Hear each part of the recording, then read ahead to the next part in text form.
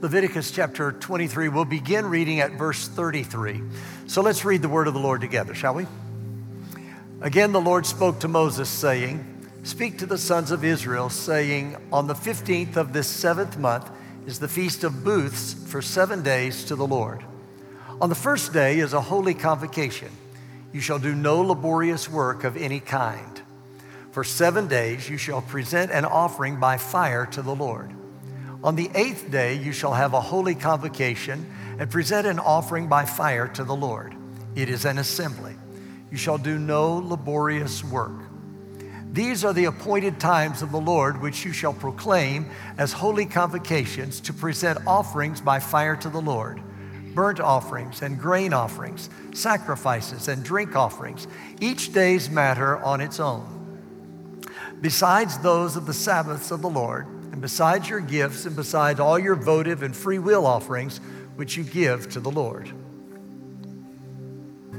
On exactly the 15th day of the 7th month, when you have gathered in the crops of the land, you shall celebrate the feast of the Lord for 7 days, with a rest on the 8th day, and a rest on the first day, and a rest on the 8th day. Now on the first day you shall take for yourselves the foliage of beautiful trees, palm branches and boughs of leafy trees, and willows of the brook, and you shall rejoice before the Lord your God for 7 days. You shall thus celebrate it as a feast to the Lord for 7 days in the year. It shall be a perpetual statute throughout your generations. You shall celebrate it in the 7th month. You shall live in booths for 7 days. All the native born in Israel shall live in booths, so that your generations may know that I had the sons of Israel live in booths when I brought them out from the land of Egypt. I am the Lord your God." So Moses declared to the sons of Israel the appointed times of the Lord. According to the command of the Lord, there were 3 times during the year when all the males of Israel were to appear before him in the sanctuary. These 3 were pilgrimage feasts anchored in the agricultural cycle of Judaism. Passover was the first, and it recognized the beginning of the grain harvest in the spring. Then came Pentecost 7 weeks later, celebrating the end of the grain harvest. The last was Tabernacles, which celebrated the autumn harvest of tree and vine. Of the 3, the Feast of Tabernacles was the highest of the celebration feasts. So significant was it in the calendar that it came to be known simply by the designation, the feast. The Feast of Tabernacles was actually the culmination of a series of 3 fall feasts in Israel. These sacred festivals of the 7th month, Tishrei, began with the Feast of Trumpets, Rosh Hashanah. The blowing of the trumpets signaled the beginning of that feast, and it was a means of calling the people to a time of introspection and a time of repentance. It was both a solemn time and a joyous occasion, as not only were they beginning the appeal to the mercy of God for their sins, but they were also celebrating the beginning of their civic new year. Following the Feast of Trumpets, Rosh Hashanah, came the Day of Atonement, Yom Kippur. God ordained that the Day of Atonement should fall on the 10th of Tishrei, 10 days following the holy day of repentance, the Feast of Trumpets. It's significant that repentance must precede redemption. For on Yom Kippur, the Israelite was able to act on his repentance by offering a sacrifice for his sin. On the Day of Atonement, the high priest would offer the sin sacrifice for the nation by means of the sprinkling of the blood of the sacrificial offering on the mercy seat and in the most holy place of the tabernacle. Following Rosh Hashanah, the Feast of Trumpets, and Yom Kippur, the Day of Atonement, came Sukkot, the Feast of Booths or Tabernacles, to complete the sacred festivals of the 7th month. In contrast to the somber tone of trumpets in the Day of Atonement, the 3rd feast of Tishrei was a time of joy. Israel had passed through a season of repentance and redemption. Now the Lord wanted his people to enjoy the benefits of their renewed relationship with him. The rigors of introspection and searching would now make way for the feast called the Season of Our Rejoicing. As the people gathered leaves and branches, meticulously choosing the best and least blemished, and as they laid the foundation of the flimsy booths in which they would reside for a week, the building of these tents served to remind them of their time of wandering in the wilderness. It was only by the grace of God that they were granted the security of their present and permanent homes. As their nostrils filled with the pungent smell of myrtle and freshly cut palm, they remembered their days of uncertainty in the wilderness in Sinai. According to all natural laws, they should have perished, were it not for the Lord who guided their path, quenched their thirst, and satisfied their hunger above and beyond their need. The delicate willow branches filled their minds with thoughts of water springing from desert rocks. The command to build booths and dwell in them coincided annually with Israel's final harvest, and so the name Feast of Ingathering was used for the holiday as well.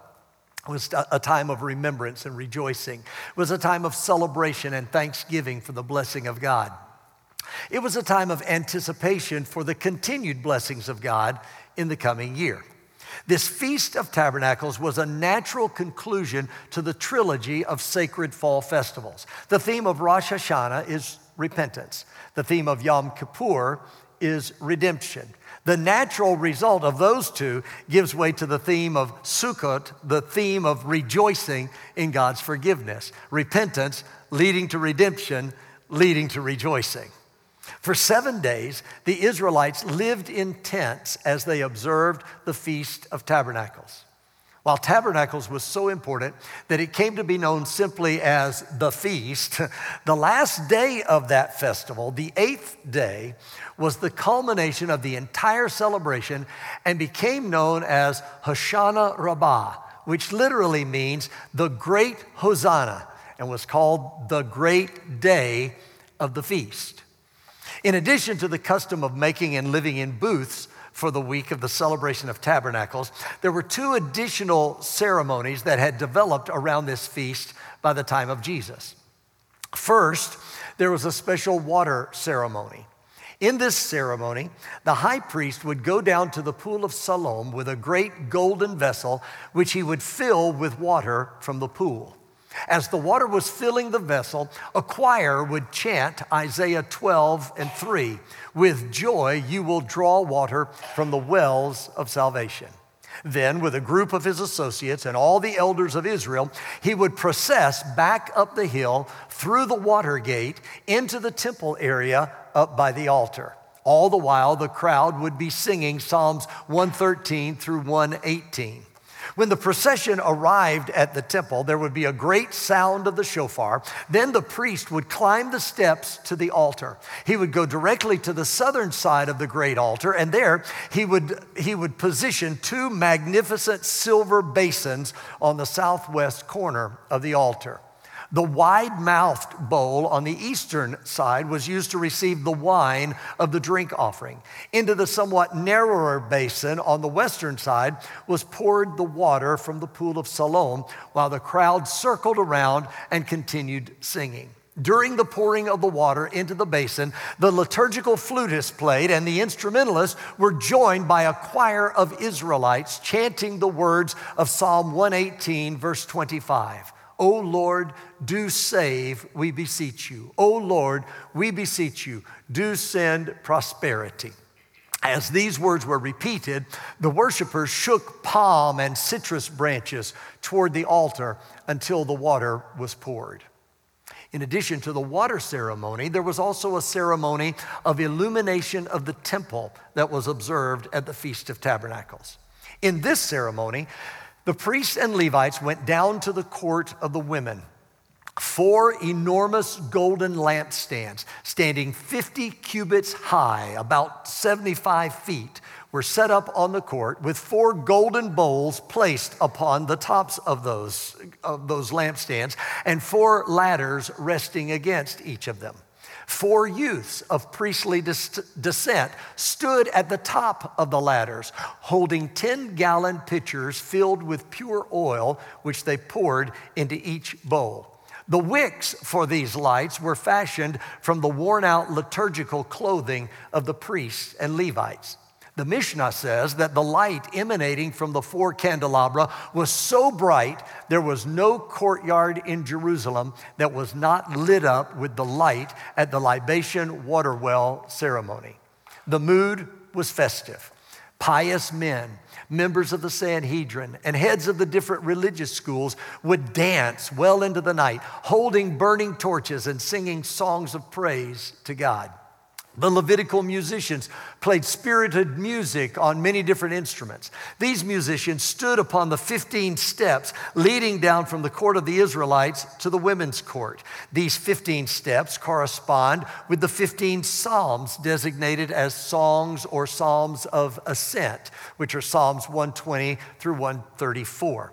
The instrumentalists played with fervor. The Levitical choir chanted and sang as the leaders of Israel danced. The festivities continued throughout the night.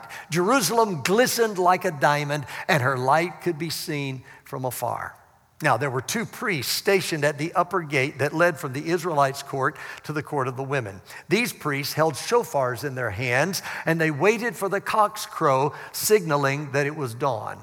Once they heard the signal for the dawn, they sounded upon the shofar. Then they proceeded down to the 10th step where they sounded again. Finally, when they reached the court of the women, they blew another blast. Once they reached this place, the momentum intensified and the 2 priests began blowing prolonged blasts upon the shofar until they reached the gate that led to the east, known as the Beautiful Gate. Once through this gate, with a multitude of worshipers, they turned their faces toward the west, facing the sanctuary in the temple. With the sun rising and the light of the candelabra paling, they chanted an ancient prayer. Our ancestors, when they were in this place, turned with their backs unto the temple and their faces toward the east, and they prostrated themselves eastward toward the sun. But as for us, our eyes are turned to the eternal. Now, over the last 3 weeks, as I've been talking about the feasts that the Lord commanded to be observed in the fall during the month of Tishrei on the Hebrew calendar, I've reminded you that these feasts are more than just the historical practices of an ancient people, but these feasts also have a prophetic significance. They speak not just of the past, but they point to the future. They speak not just of Israel, but they speak of spiritual realities for all who are the people of God by faith in Jesus. This is what is happening in John chapter 7, verses 37 and 38, when Jesus stands up in the midst of the Feast of Tabernacles. The Bible says he stood up on the great day of the feast. That would have been the last day of the feast, the 8th day, the Hoshana Rabbah, in the midst of the ceremony of water. And he says, if anyone is thirsty, let him come to me and drink. He who believes in me, as the scripture said, from his innermost being shall flow rivers of living water. This is what is happening in John chapter 8, verse 12, when Jesus stands up in the midst of the Feast of Tabernacles, in the midst of the ceremony of the illumination of the temple. And he says, I am the light of the world. He who follows me will not walk in darkness, but will have the light of life. In those 2 statements, Jesus reveals himself as the fulfillment of that which the water ceremony and the light ceremony only pointed to through types and shadows. See, the whole idea of tabernacle means a shelter or a dwelling place. It's this idea that the Apostle John references when he writes in John 1:14, and the Word became flesh and dwelt. That word dwelt is literally the word tabernacled. The Word became flesh and tabernacled among us. And we saw his glory. Glory as of the only begotten of the Father, full of grace and truth. The Old Testament tabernacle was right in the center of the camp, reminding the people that God was in the midst of them. If they ever wondered if they had been forsaken or abandoned, all they had to do was look into the center of the camp, and there they could plainly see that the Lord was in their midst. Well, now, since the last of the prophets, there had been 400 years of silence. 400 years since the voice of the last prophet had died out from the land. 400 years in which there had been no word from the Lord. But just when the people wondered if God had completely forsaken them and had completely forgotten about them, here comes Jesus, the Word made flesh. He was Emmanuel, God with us. He dwelt, he tabernacled among us. He made his home among us. He settled down among us. He became flesh and blood and moved into the neighborhood. He was a present reminder that God had not forgotten his people or his covenant. God had made a promise, and God now had kept that promise. And I'd just like to remind you that the Feast of Tabernacles speaks to you in the same way. The Lord wants you to know through the picture language of this ancient celebration that he is with you today. Oh, it may not look on the outside like he's there. It may look on the outside like everything is caving in on you. It may look like everyone has turned against you. It may look like you're going down to certain defeat. It may look like the path is completely blocked. It may look like the forces arrayed against you are too great. It may look like you're destined for failure. It may look like all hope is removed. But I came to this pulpit to remind you that the way it looks on the outside isn't necessarily the way it really is. The command of the Lord to rejoice at the Feast of Tabernacles is made possible when you remember that Tabernacles calls out from ancient times with a clarion call that says, "The Lord is with you." Tabernacles serves as a reminder of Genesis 28 and 15. "Behold, I am with you, and will keep you wherever you go, and will bring you back to this land, for I will not leave you until I have done what I have promised you." Now, that may not do anything for anybody right now, but I got to tell you, this morning, when I was just kind of reviewing notes and scriptures for this message today, I got to that scripture, and I just felt a quickening in my spirit as I read the last part of that verse. And at 8:30, as I was preaching this message in the first service, I got to it and felt the same thing. I got to tell you that I'm preaching it right now, and I feel that same touch of God to remind somebody that this is God's word to you when he says, "I will not leave you until I have done what I have promised you." Somebody needs to know that from the Lord today. The Lord is with you, and he says, "I've made some promises to you, and I'm a God who always keeps his word. I always keep my promise. I am not going to leave you until I've done everything that I have promised you."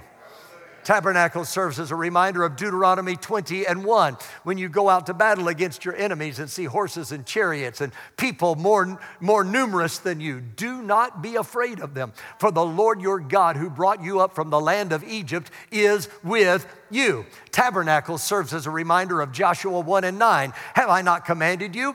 Be strong and courageous. Do not tremble or be dismayed, for the Lord your God is with you wherever you go." Tabernacle serves as a reminder of Psalm 23 and 4. "Even though I walk through the valley of the shadow of death, I fear no evil, for you are with me." Tabernacle serves as a reminder of Isaiah 43 and 2. "When you pass through the waters, I will be with you, and through the rivers they will not overflow you. When you walk through the fire, you will not be scorched, nor will the flame burn you." Tabernacle serves as a reminder of Zechariah 2 and 10. "Sing for joy and be glad, O daughter of Zion, for behold, I am coming, and I will dwell in your midst, declares the Lord." Tabernacle serves as a reminder of Matthew 28 and 20. "Lo, I am with you always, even to the end of the age." Tabernacle serves as a reminder of Hebrews 13 and 6, so that we confidently say,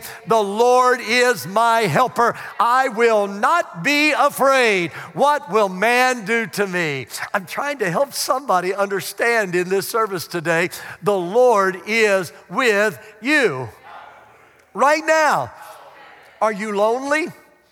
The Lord is with you. Are you discouraged? The Lord is with you. Are you struggling? The Lord is with you. Are you weary? The Lord is with you. Are you anxious? The Lord is with you. Are you fearful? The Lord is with you. Are you grieving? The Lord is with you. Are you hurting? The Lord is with you. Are you disillusioned? The Lord is with you. Have you reached the end of your resources? The Lord is with you. Have you been knocked down one too many times? The Lord is with you. Do you have more questions than answers? The Lord is with you. When you look around, you may not be able to see anything but wilderness. All you may see is wilderness, but take a closer look. He who has borne your griefs and carried your sorrows. He who has paid the price for your redemption and atoned for all your sin. He who has promised to supply all your need according to his riches in glory. He who knows your frame and remembers that you are but dust. He who has conquered death and the grave and walks in the midst of the golden lampstands. The Lord of glory, he is with you. Praise be to his name.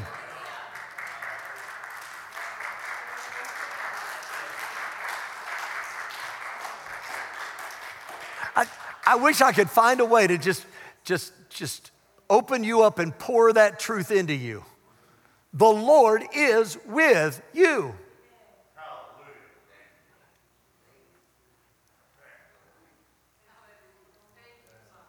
I'd like to camp there a little bit longer, but I got to move on. Not only does the Feast of Tabernacles say to rejoice, for the Lord is with you, but the Feast of Tabernacles also says to rejoice, for the Lord is in you. Watch this. During the water ceremony, the pouring of the water was not only a prayer for agricultural prosperity, but it was symbolic of the coming of the Holy Spirit. See, Jesus cries out during the water ceremony on the great day of the feast and says, if anyone is thirsty, let him come to me and drink. He who believes in me, as the scripture said, from his innermost being will flow rivers of living water. Well, the next verse in John chapter 7, the writer gives the interpretation of what Jesus is saying. He says, this is what Jesus meant. He says, but this he spoke of the Spirit, whom those who believed in him were to receive. So when Jesus talks about rivers of living water springing up from within, he's talking about the Holy Spirit. Those great lights that were lit during the ceremony of the illumination of the temple at the Feast of Tabernacles, they were symbolic of the divine presence of God, the Shekinah, the glory of God. It reminded the worshipers of how the presence of God filled the Temple of Solomon at its dedication.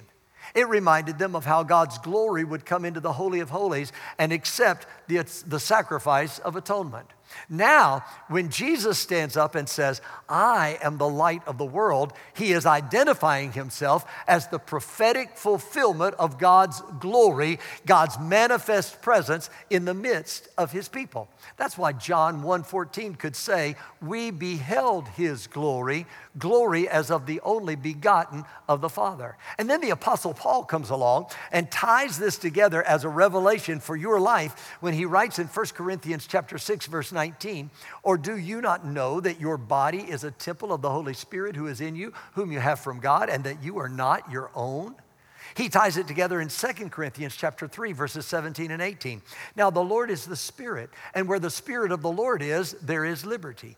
But we all, with unveiled face, beholding as in a mirror the glory of the Lord, are being transformed into the same image from glory to glory, just as from the Lord, the Spirit. He ties it together in 2 Corinthians chapter 4, verse 7.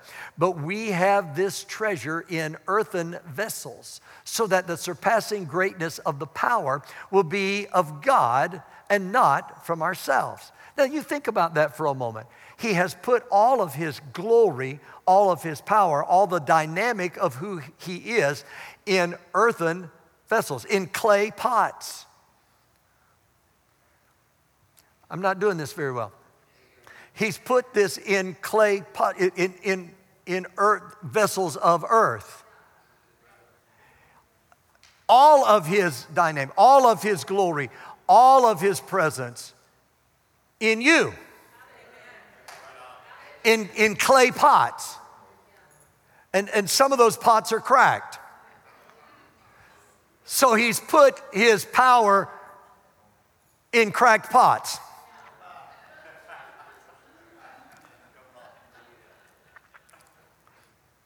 But everywhere there's a crack, it allows the glory to shine out.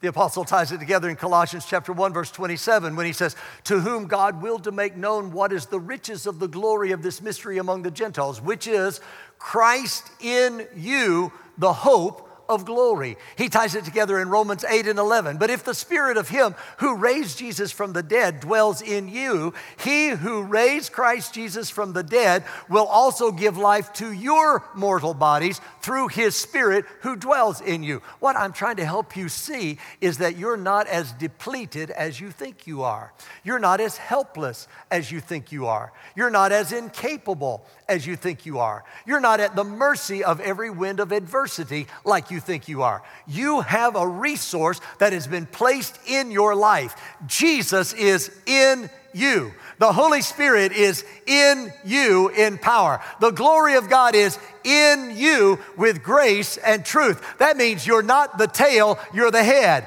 You're not the victim, you're the victor. You're not the loser, you're the winner. You're not under the pile, you're on top of the heap. You're not barely making it through, you're overwhelmingly conquering. The Holy Spirit is dwelling within you. The glory of God is residing within you. The Lord himself is tabernacling within you. And because he is in you, then you have the confidence of 1 John 4 and 4. Greater is he that is in you than he that is in the world. Why don't you praise him if you believe that today? Praise God. Praise God. Tabernacles says, rejoice, the Lord is with you. Tabernacles says, rejoice, the Lord is in you. Then finally, I want you to see that Tabernacles says, rejoice, the Lord is working through you. Remember, the Feast of Tabernacles is also called the Feast of Ingathering. It's a harvest feast. As wonderful as it is for the Lord to be with you, as glorious as it is for the Lord to be in you, it was never designed to stop there, but it has to go on to the place where the Lord is working through you. Wherever you go, you are a light bearer and a water carrier. Wherever you go, you carry the power of his name. Wherever you go, you become an ambassador of his presence. The power of his spirit and the glory of his presence isn't in your life just to make you feel good and give you a spiritual tingle. It isn't there just so you can shout in the company of the saints. You are the light of the world. You are the salt of the earth. You are the guide that leads men and women to salvation. The goal is not about you. The goal is the harvest. You know, every now and then I'll have somebody come to me and say, Pastor John, I want you to pray that the Lord will give me a different job. Okay, what's going on? Pastor, it's so hard on my job. I am the only believer on my job. Everybody else is heathen. I'm the only one. And the language I have to put up with and the filth that I have to deal with every day. I just want you to pray I'll get another job. Don't ever come to me and ask me to pray that prayer if that's what's going on in your life. I'm not praying it. I'm not. See, God's got you there. He has strategically placed you there because you're a light bearer and you're a water carrier. Stop being a thermometer and start being a thermostat. Don't walk into that place and let it start affecting you and determine how you're going to feel and determine the atmosphere of that place. Why don't you walk in the power of the Holy Spirit? Why don't you walk in with the glory of God shining out? Why don't you walk in with love and joy and peace and patience? Why don't you walk in with the fruit of the Spirit being manifest in your life, and you change the atmosphere of that workplace? Oh, can I do that? If my Bible teaches me anything, it teaches that you can. If my Bible is true that greater is He who is in you than he that is in the world, you absolutely can. Right. See, there's a couple of things you can do about darkness to try to get rid of it. You can curse the darkness, or you can turn on a light. I know a lot of people that go in cursing the darkness. Why don't you just turn on some lights? Why don't you just start showing what the joy of the Lord is? The joy of the Lord is your strength. Why don't you start showing the peace of God that passes all comprehension, that's guarding your heart and your mind in Christ Jesus? Why don't you just start going in saying, I'm a child of God, and I'm not going to worry about what anybody else is doing. I'm just going to go, and I'm going to bear witness to the light of Jesus that is in my life. Stop putting your light under a bushel. Stop hiding it under a pail. Open it up. Let your light shine. Just see what God will do. When they start seeing the joy of the Lord coming out of you, the joy that comes out of Tabernacles, then they will start saying, I want some of that. I don't know what you've got, but I need some of it. See, the model is found in Luke chapter 4, verses 18 and 19. Jesus has just come out of the wilderness in the power of the Holy Spirit. When he came into the synagogue, he was handed the scroll of the prophet Isaiah to read. You remember that?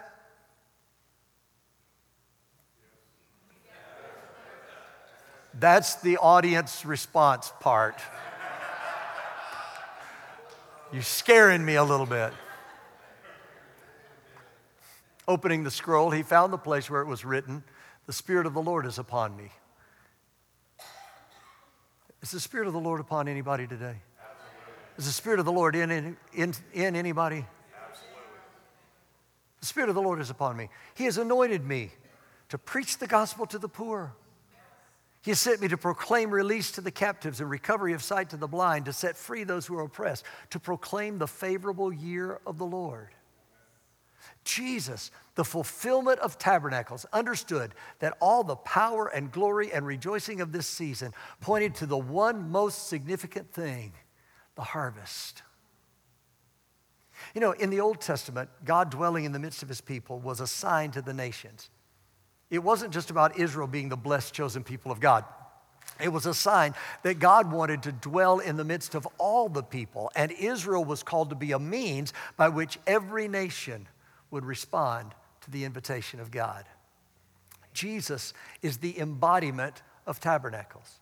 Jesus extends the blessings of Tabernacles to all who surrender to Him. And that's what we bear witness of when we go. But I want to tell you, before I finish this message, there is yet coming a day when Tabernacles will have its full, final, and grandest fulfillment. It's what we know as the millennial reign of Jesus on this earth. Let me tell you a little bit about this. This is the period of time talked about in Revelation chapter 20, verses 1 through 6. Then I saw an angel coming down from heaven, holding the key of the abyss and a great chain in his hand. And he laid hold of the dragon, the serpent of old, whom the devil and Satan, who is the devil and Satan, and bound him for 1,000 years. And he threw him into the abyss and shut it and sealed it over him so that he would not deceive the nations any longer until the 1,000 years were completed. After these things, he must be released for a short time. Then I saw thrones, and they sat on them, and judgment was given to them. And I saw the souls of those who had been beheaded because of their testimony of Jesus, and because of the word of God. And those who had not worshiped the beast or his image, and had not received the mark on their forehead and on their hand. And they came to life and reigned with Christ for 1,000 years. The rest of the dead did not come to life until the 1,000 years were completed. This is the first resurrection. Blessed and holy is the one who has a part in the first resurrection. Over these, the second death has no power. but they will be priests of God and of Christ and will reign with him for 1,000 years. The prophet was able to look through the telescope of time and see some of what was going to be happening during that 1,000 years. In Zechariah chapter 14, verses 16 and 17. He said, then it will come about that any who are left of all the nations that went against Jerusalem will go up from year to year to worship the King, the Lord of hosts, and to celebrate the Feast of Booths. And it will be that whichever of the families of the earth does not go up to Jerusalem to worship the King, the Lord of hosts, there will be no rain on them. The prophet continues in verses 20 and 21 to tell about what's going to be going on. He says, in that day there will be inscribed on the bells of the horses, holy to the Lord.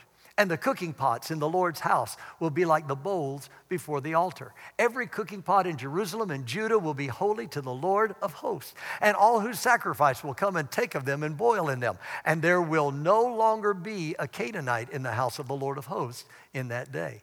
It's the millennial reign of Jesus on this earth that Ezekiel anticipates when he writes in chapter 48, verse 35, the city shall be 18,000 cubits round about, and the name of the city from that day shall be, the Lord is there. He's tabernacling. This is the time that Isaiah is talking about in chapter 11, verses 6 through 9, when the wolf will dwell with the lamb, and the leopard will lie down with the young goat and the calf, and the young lion and the fatling together, and a little boy will lead them. Also the cow and the bear will graze, their young will lie down together, and the lion will eat straw like the ox. The nursing child will play by the hole of the cobra, and the weaned child will put his hand on the viper's den. They will not hurt or destroy in all my holy mountain, for the earth will be full of the knowledge of the Lord as the waters cover the sea. I'm telling you, the outcome of this world isn't going to be determined by who wins the election next month. The outcome of this world isn't going to be determined by the company that develops a vaccine for the virus that has invaded our world. The outcome of this world isn't going to be determined by the rich and famous and movers and shakers and earthly influencers. When all is said and done, we get to the end of everything. The end of the story is Philippians 2, verses 10 and 11. Every knee will bow of those who are in heaven and those on the earth and those under the earth. And every tongue will confess that Jesus Christ is Lord to the glory of God. You want to know how this thing's going to end? I'll tell you, the end of the story is Revelation 11:15. The kingdom of this world has become the kingdom of our Lord and of his Christ, and he will reign forever and ever. That's the way this thing is going to end up.